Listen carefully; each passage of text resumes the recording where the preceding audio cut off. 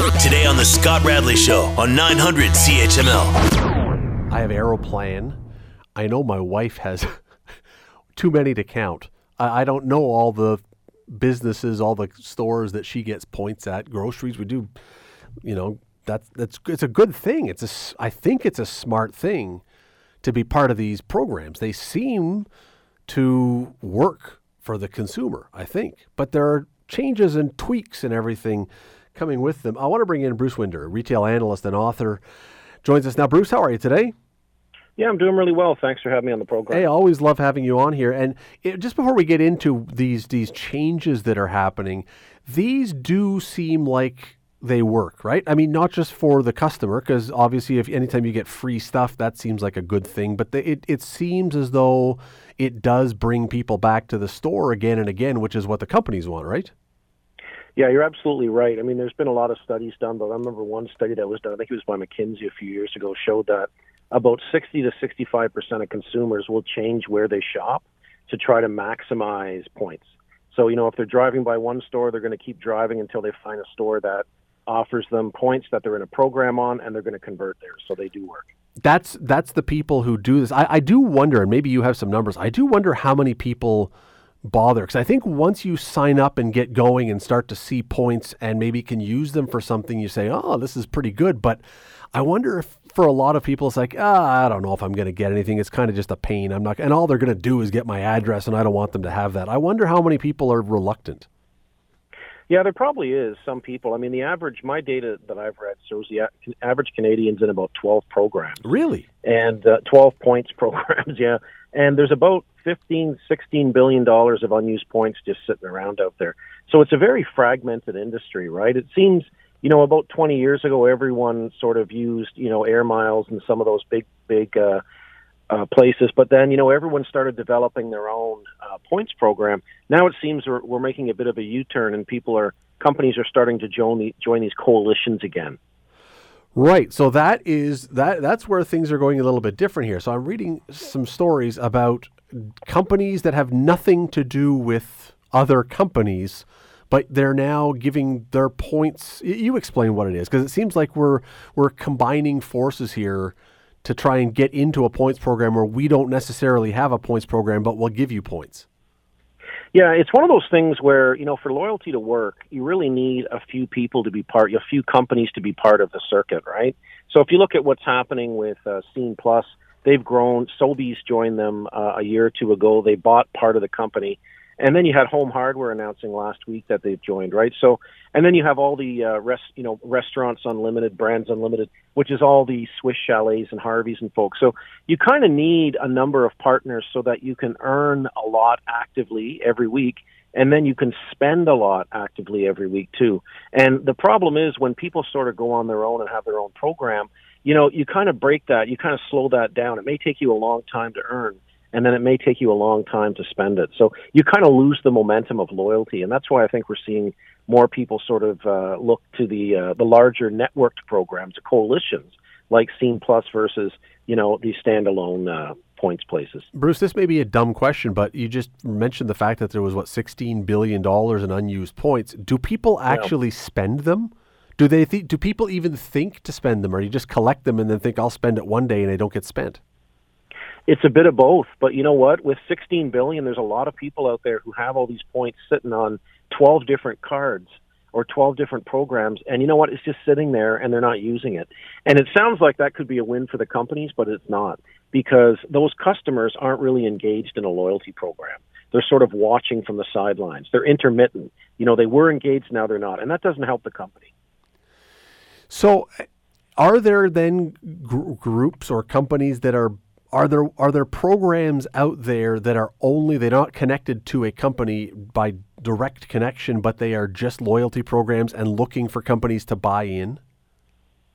Yeah, I'm not really sure about that. I'm not sure. I mean, the big three in Canada are PC Express, right, which is Loblaws and Shoppers Drug Mart. And then Scene Plus has I think PC Express has about 16 million members. Scene Plus has 13 million. Then you have Air Miles, that's like 8 or 9 million. And then, it kind of goes down from there. You've got Aeroplan, you've got a few. And then you've got some other places like, Canadian Tire Triangle, which is all of their stores together, right? So there's so many different, loyalty programs. It's really hard to keep track of them. You just threw me when you talked about that, how many points are sitting there, and I don't know how much money that's worth. Or did you say 16 million points or 16 billion points or $16 billion that are unused? No, I've heard it's $16 billion, $15 to $16 billion worth of points that are just kind of sitting around. There's an awful lot of companies that better hope people don't wake up and decide to cash their points. Yeah, and you know what? There's just so much out there. But to them, you know what? It seems like that's a win for them, but it's actually a bad thing. Because if people aren't earning and burning the points with your company, your loyalty program's broken. And that's a real sign that there's a lot of broken loyalty programs out there. Yeah, but let's say, I don't know, pick your program. Let's say all of a sudden one of them has $1 billion in unused points out there. And half of those people even all of a sudden are reminded and they say, I'm going to go and do this. That company is going to be screwed. Well, it's going to be a weird hiccup if everyone went at the same time. I mean, that's what happened with Air Miles a few years ago. Air Miles announced about 10 years ago, 15 years ago, that they were forcing consumers to use their points or else they expire. And there was a massive uproar. And, that's part of the reason why Air Miles now is in really bad shape.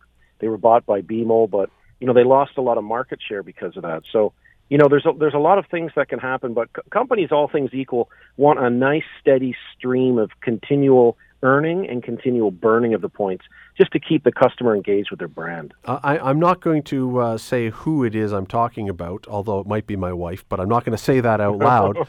But I believe that she is probably reflective of a lot of people, because I can tell you there have been times we've been at a store and we've been going to spend, $40 and says, oh, well, you get 500 extra bonus points if you spend 50. So we better buy something extra for $10 just to get over the hump.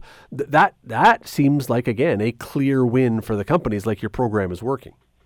Exactly. And my wife, and she wouldn't mind me saying this, my wife does the exact same thing. So she's always thinking about how to maximize her point total, right? Yes. And spend that extra 10 or 20. So she's the queen of all that. And she's not the only one. There's a lot of people out there, male or female or whatever, that are living their lives that way. They're all about maximizing the points. It's almost like a game for them, right? So that's what companies love, is when you have that kind of engagement in the program. Okay, so let me ask about so there's a lot of benefits that you could potentially get if you do this right. If you play the game right, you can get stuff, you can save money. However, I tend to be someone who doesn't like the idea of all my information going all over the place to places that I don't necessarily want it to go. If I become a member of one of these loyalty programs, is it a guarantee that they are data mining my stuff and there's information about me being sold all over the place to people I don't necessarily want to have that? No, I don't think so. I think those days are gone, but it really depends on who you're signing up with. So if you look at the Scene Plus program, that's affiliated with Scotiabank, right, which is highly regulated. And those people are pretty top-notch in terms of being really careful where your information goes. If you sign up with sort of, a sketchy loyalty program, then you're right. They're probably going to sell your data, right? So you really have to stay with the big guns on this stuff, stay with the people who are affiliated with the big banks, because they have greater controls on data. I do expect that this will grow. I think that this is what you're alluding to, that these companies, as they find partners now and bring other people in, it's like anything else, isn't it? That the big companies just get bigger because of amalgamations and everything else. Disney, it's not a loyalty program, but Disney buys ESPN and buys ABC. But all these companies, the bigger ones keep getting bigger. Are we expecting that with the loyalty programs? I'm not really sure. There's been some consolidation, I would imagine. And, Sobeys has bought part of the Scene Plus program, so you do see some activity there. It's hard to know, though, right? It all depends on what's happening. But I would say the lion's share are, like I said, with those three companies, right? That's where most people have their points. But, again, there's just so many little ones around. But it all depends on who gets traction, right? If a loyalty company suddenly gets traction and they're doing really well, someone may buy them or buy the company that owns the loyalty program, right? So a lot of this stuff happens. You look at Aeroplan.